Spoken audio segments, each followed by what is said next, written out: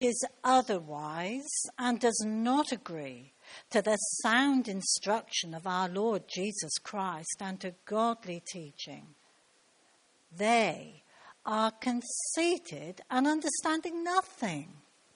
They have an unhealthy interest in controversies and quarrels about words that result in envy, strife, malicious talk, evil suspicions, and constant friction between people of corrupt mind who have been robbed of the truth and who think that godliness is a means to financial gain.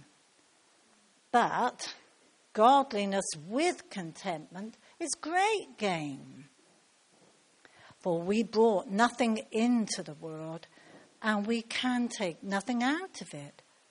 But if we have food and clothing, we will be content with that. Those who want to get rich fall into temptation and a trap, and into many foolish and harmful desires that plunge people into ruin and destruction. For the love of money is a root of all kinds of evil.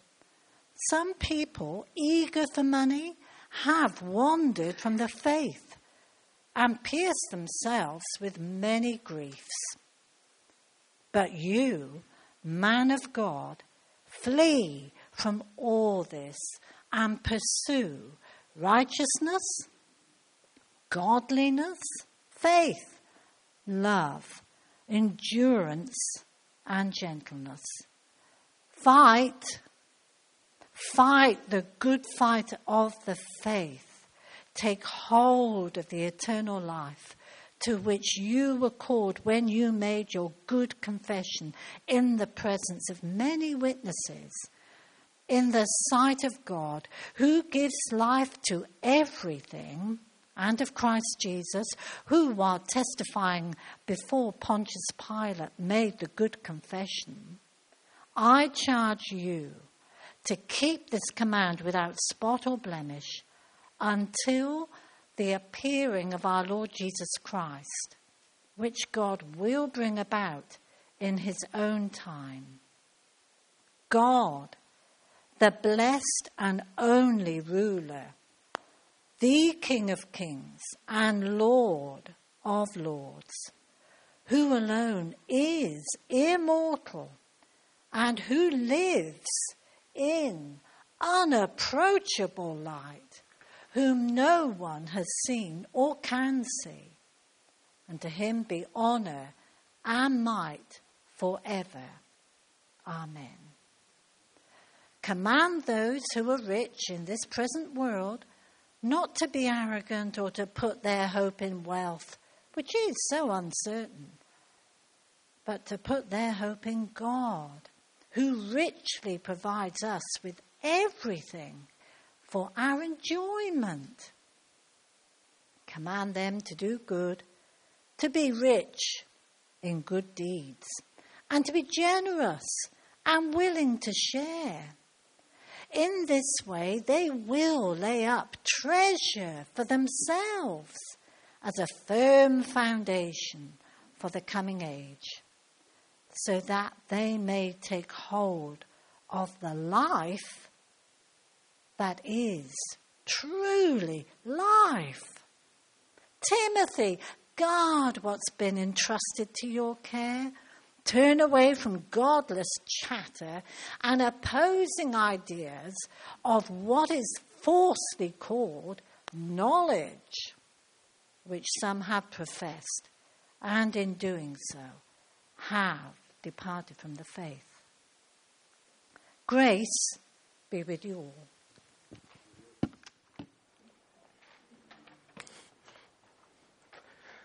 Thanks, Val. Morning, everyone.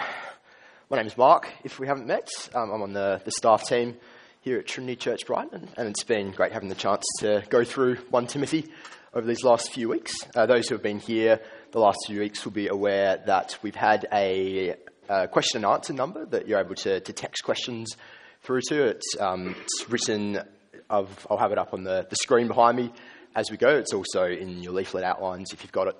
as well. When Cameron, Colin and I, or whoever's doing the sermon each week, when we prepare our sermons, we're trying to explain the passage and sort of explain what it means and apply it, sort of show how it plays out in our lives. But there's going to be questions that sometimes that are left unanswered by that. There might be verses that you don't feel like you've quite understood, or you might want to push further on how it plays out in our lives. And so the SMS number is just a chance to be able to engage a bit with the sermon and to be able to give me a chance to come up and answer any questions that you might feel get left unanswered. So feel free to message those through. It's an anonymous number, so I won't know who it's from. And after the sermon, we'll have a song and I'll get up afterwards and answer any questions that come through.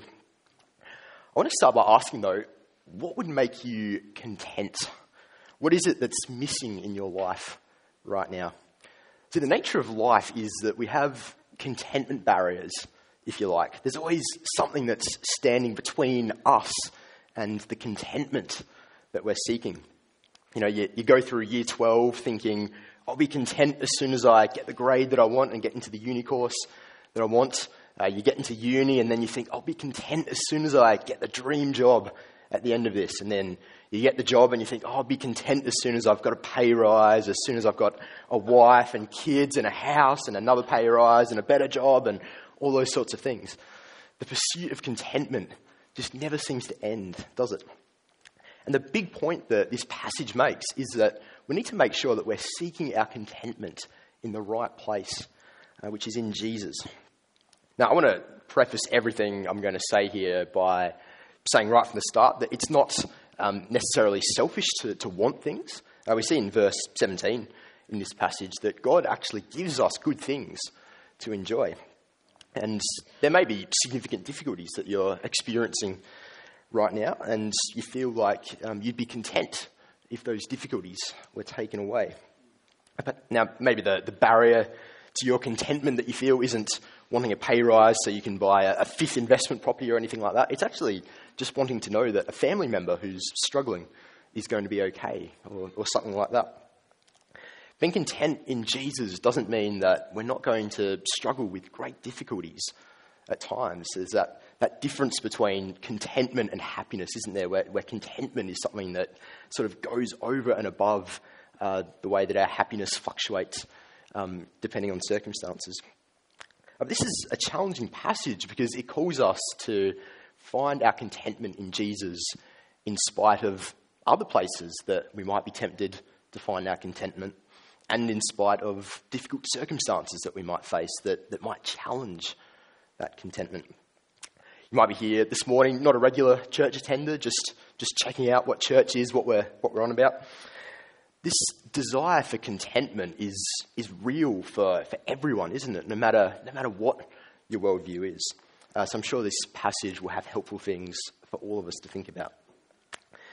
Now, contentment, I think, consists of three main things, three S's. It's been a while since we've had some alliteration up the front here, so I thought I'd throw a little bit in. Satisfaction, security, and significance, the three S's of contentment. We want to be satisfied, don't we? We want to have nice things. And we want to feel secure. We want to feel physically secure, and we want to feel emotionally secure as well. And we want significance as well. We all want to know that we matter, don't we? Now, it's going to look different for everyone, but my assumption here is that these are things that we're all driven by: satisfaction, security, and significance. And money is so often central to our contentment because it's so easy to see our contentment flowing from our money, to see our satisfaction, our security, and our significance flowing from our money. There's this scene in The Simpsons. I don't know who here watches The Simpsons, but Mr. Burns, the rich old man in The Simpsons, is showing Homer around his mansion, and Homer's looking around at this amazing place, and he says, "Wow, Mr. Burns, you must be so rich, and you must have so much money." And Mr. Burns sighs for a bit and says, "Yes, I do, but I'd trade it all for just a little bit more." Money's a bit like that, isn't it? It has that pull factor. We just want a little bit more. I take it that's why the gambling industry is such a massive industry in Australia and all over the world. That's why we see so many sports betting ads on the TV. It's just that temptation of easy money that we can make betting on a sports game. Paul addresses this issue of contentment quite explicitly in 1 Timothy chapter 6. If you're joining us for the first time in this series, we've seen that the key verse in the book of 1 Timothy is in chapter 3, verse 15, where Paul describes the church as God's household, the church of the living God, the pillar and the foundation of the truth. So the church is God's household. It's God's family. That's who we are as a church. And it's also the pillar and the foundation of the truth. It's through the church that God upholds the truth of the gospel for all the world to be able to see. And so the church has a great responsibility to proclaim this gospel message faithfully, to live consistently with this message, to be loving and caring for each other as a church family.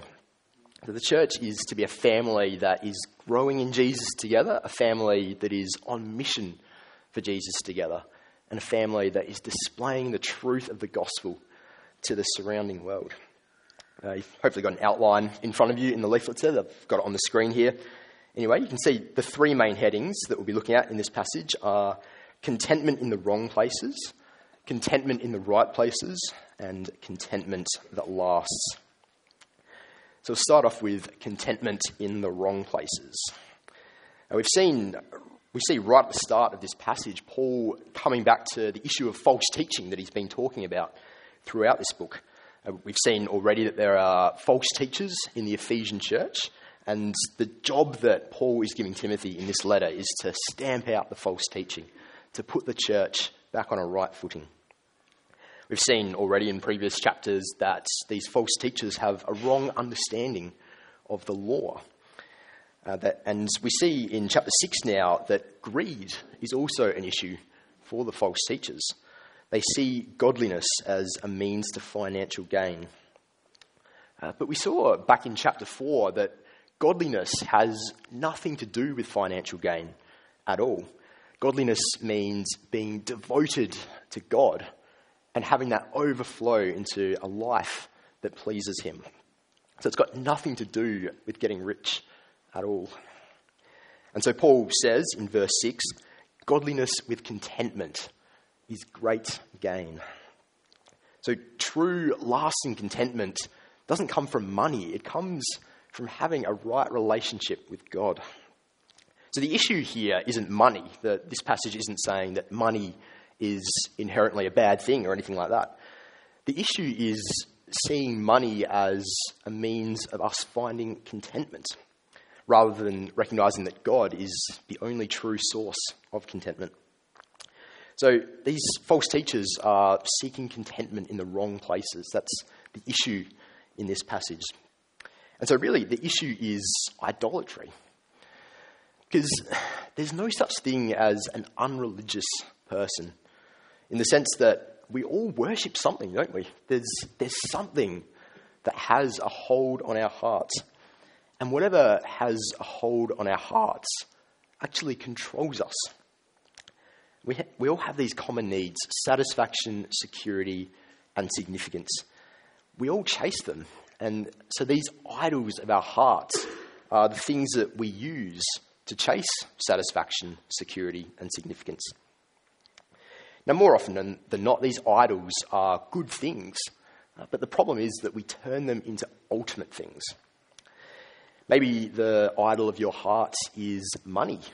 Money buys you things that can satisfy you. It makes you feel like you've got significance and security when you have lots of money. Maybe your children are your idol, and your sense of satisfaction really hangs on their achievements and how they represent you. Maybe it's your friendships or your relationship status that makes you feel secure as a person. Maybe it's your work that gives you significance. See, whatever your idols are, whether you recognise it or not, you're going to keep feeding them, and so they're going to control you. Because they're they're promising to give you things that you're chasing, but really all they're doing is controlling you and all of that. Because the things they promise are things that only God can provide. And they lead us to serve them rather than serving God. See, the heart of sin really is when we seek our satisfaction, our security, and our significance apart from God. Paul uses the imagery here of people wandering away and being pierced by many griefs when they follow money. Because that's where idolatry leads. It leads us away from God. Now, even if it doesn't cause us to abandon our faith in God completely, it makes us much less effective in serving him. Because our allegiance is divided between God and the other things that we're seeking contentment in. It distracts us from advancing the gospel, which, as we've seen throughout 1 Timothy, is the task that the church has to be advancing the good news about Jesus. So seeking our satisfaction, our security, and our significance in places other than Jesus, well, it drives us to a life of comparison, doesn't it? We kind of saw a bit of that with Woofle wanting more and more chocolate because other people had more chocolate. And really, what we have is only good if it's more than what the person next to us has. So no matter how much you enjoy the house that you own, for instance, if that's where your contentment lies, if that's where your pride and joy lies, then as soon as you work out that your next door neighbour has a much nicer house than you, that's going to really hurt, isn't it? And you could say the same thing about the grades that you're getting at school and uni, the amount of pay that you're getting at work. Really, anywhere that we could seek our contentment away from God is going to drive us to compare ourselves with other people who have more. And so comparison drives us to disunity because it causes us to compare ourselves with each other. And that's completely the opposite of the united family that we're called to be as the church. I don't think it's any coincidence here that the false teachers who were greedy for money were also dealing with quarrelling and constant friction, because idolatry drives us to comparison, and comparison takes us away from unity.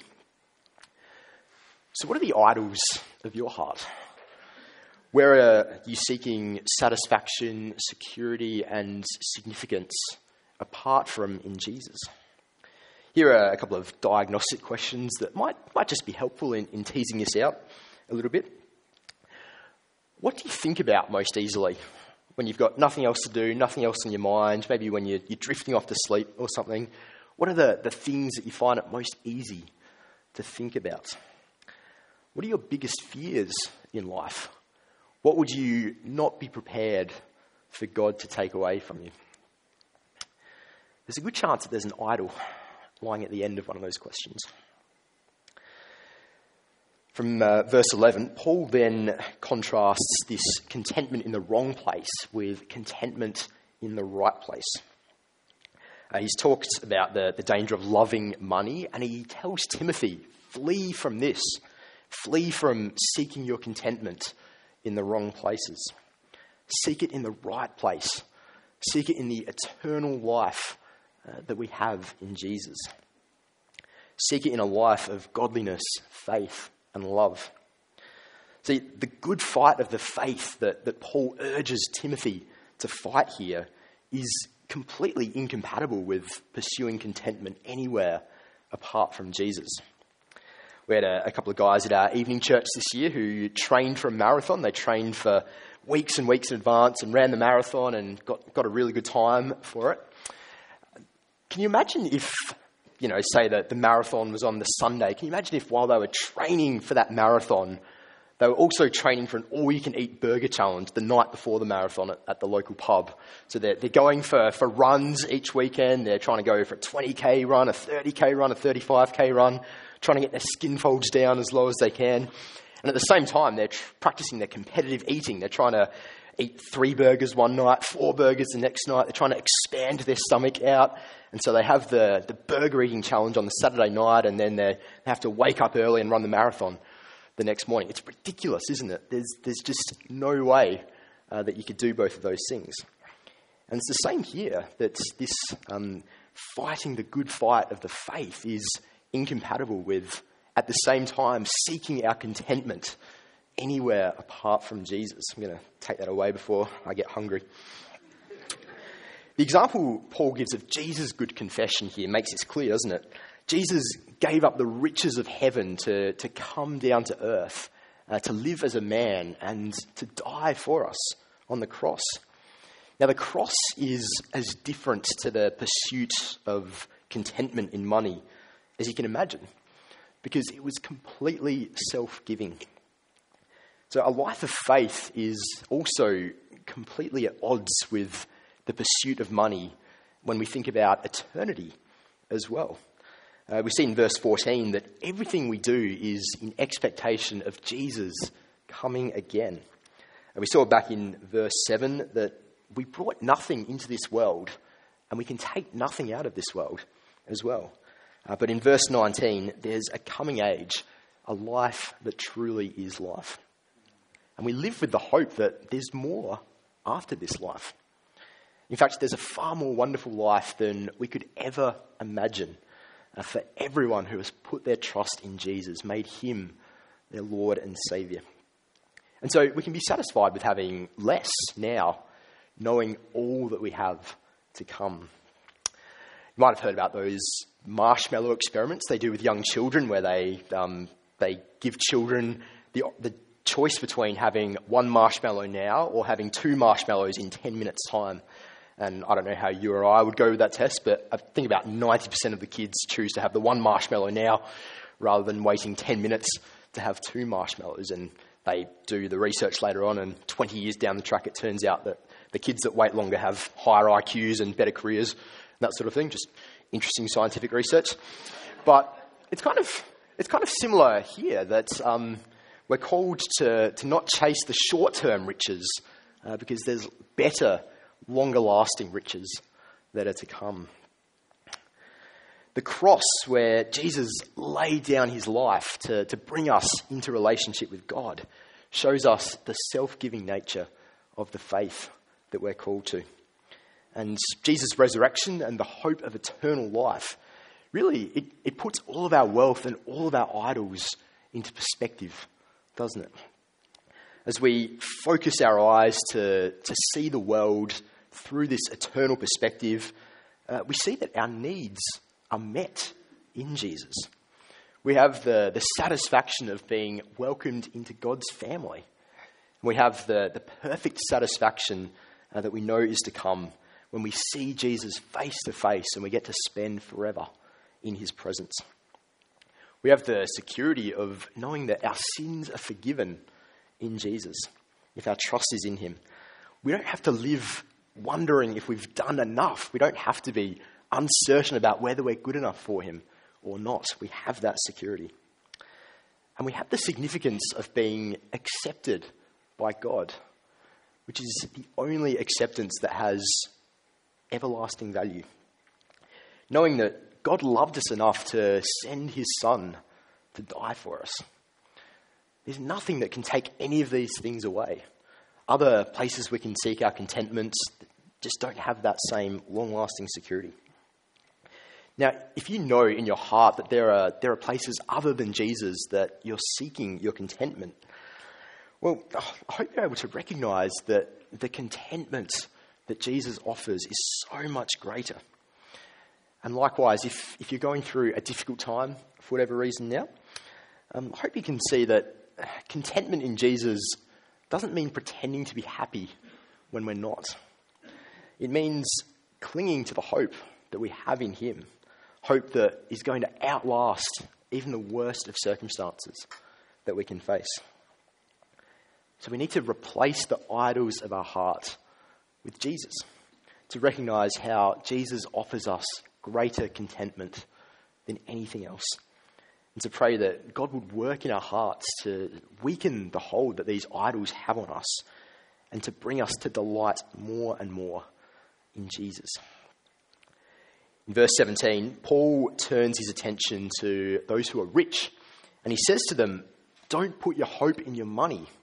Put it in God, who offers contentment that lasts. God's promises, they offer us a certainty that money and idols just don't. There are no recessions or market crashes or interest rate rises or anything like that when it comes to the hope of eternal life that we have in Jesus. Paul says to the rich people, use your wealth for God's purposes. Be generous. Invest in the eternal life that is to come, rather than the one that will one day be gone forever. Now, whether you call yourself rich or not, the challenge that we have here is to use our money with eternal life in mind. Now, it's so easy, isn't it, to see money as a means to a lifestyle. There are lots of doors in life that lead to the things that we want in life, our greatest hopes and dreams. And if you've got enough money, you can open most of those doors. You can have very close to the perfect life that you want. You can have the house you want, the holidays you want, the clothes you want, all that sort of thing. And we live in a society where that's normalised. You might have seen the stat that the average American sees something like 4,000 ads each day, and I assume the average in Australia is pretty similar to that as well. It's extraordinary, isn't it? 4,000 ads. And those ads are all telling us to buy something. They're telling us that our lives will be better if we have it.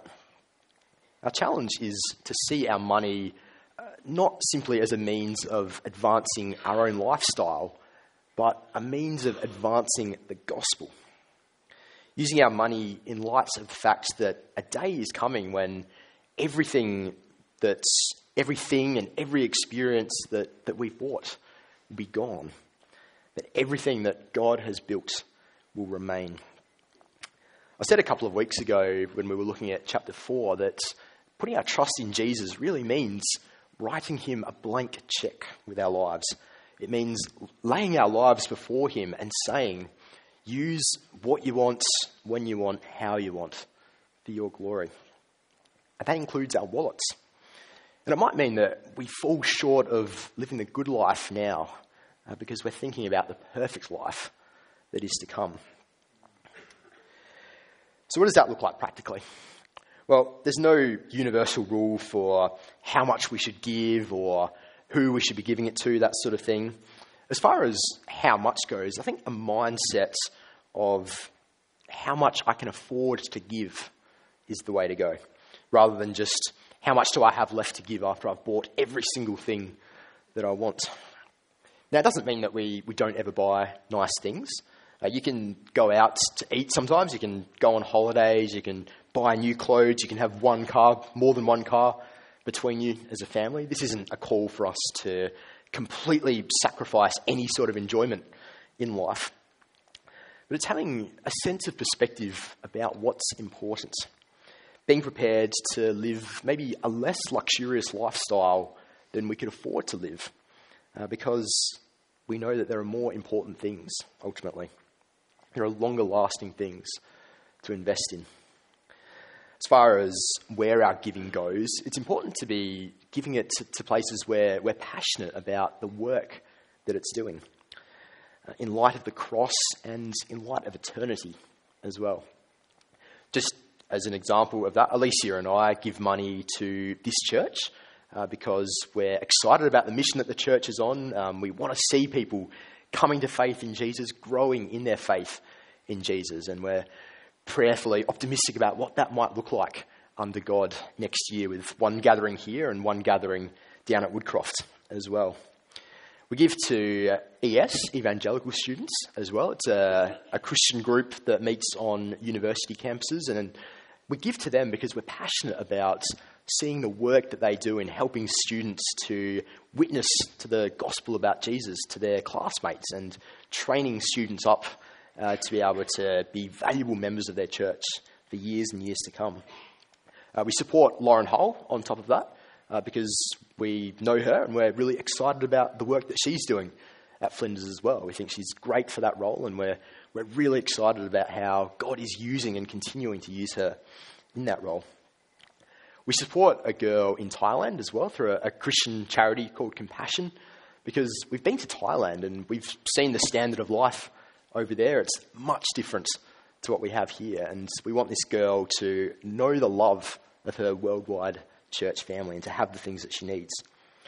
We support a CMS missionary family in Southeast Asia as well, because we've met them and we've heard about the things that they're doing over there, witnessing to Jesus in a country where about 1% of people follow Jesus. It's valuable work, and we really want to see that work supported.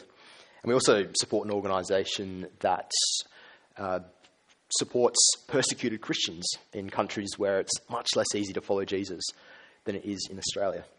Now, I don't say that to convince you that we're generous or anything like that. We might be giving $1 a year to all those places, as far as you know. I say it to show that we should be giving not out of a sense of mindless duty, but out of a sense of expectation of what God might do. We look forward to spending eternity in heaven in Jesus' presence, knowing that our sins are forgiven by Jesus' death and that we've been raised to life just as Jesus was. And when we're there, we look forward to meeting people who have come to faith or who have grown in their faith through the ministry of this church, through the ministry of evangelical students, through Lauren's ministry. We look forward to meeting our compassion girl. We look forward to meeting people from the persecuted church who have been supported in their faith by the generosity that so many people have given.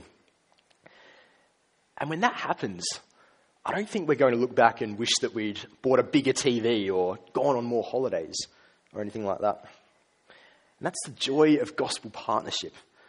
Advancing the gospel, we saw in chapter 1, it means being part of something that just goes so much further beyond ourselves, around the world and throughout time. Paul finishes this letter by telling Timothy, guard what has been entrusted to your care. So what's been entrusted to Timothy? It's the gospel message that's been entrusted to him. The news of Jesus' death, Jesus' resurrection, and what that means for us.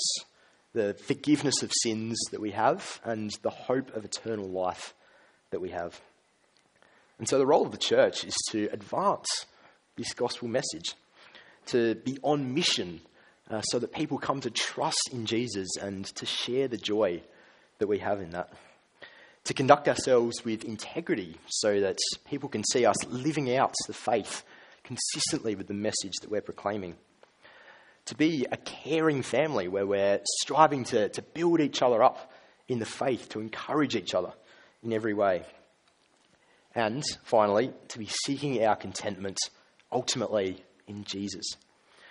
It's a challenging vision for the church, but it's a really exciting one as well. It affects how we see church, it affects how we contribute personally to church, and it affects what our two churches are going to look like next year and beyond.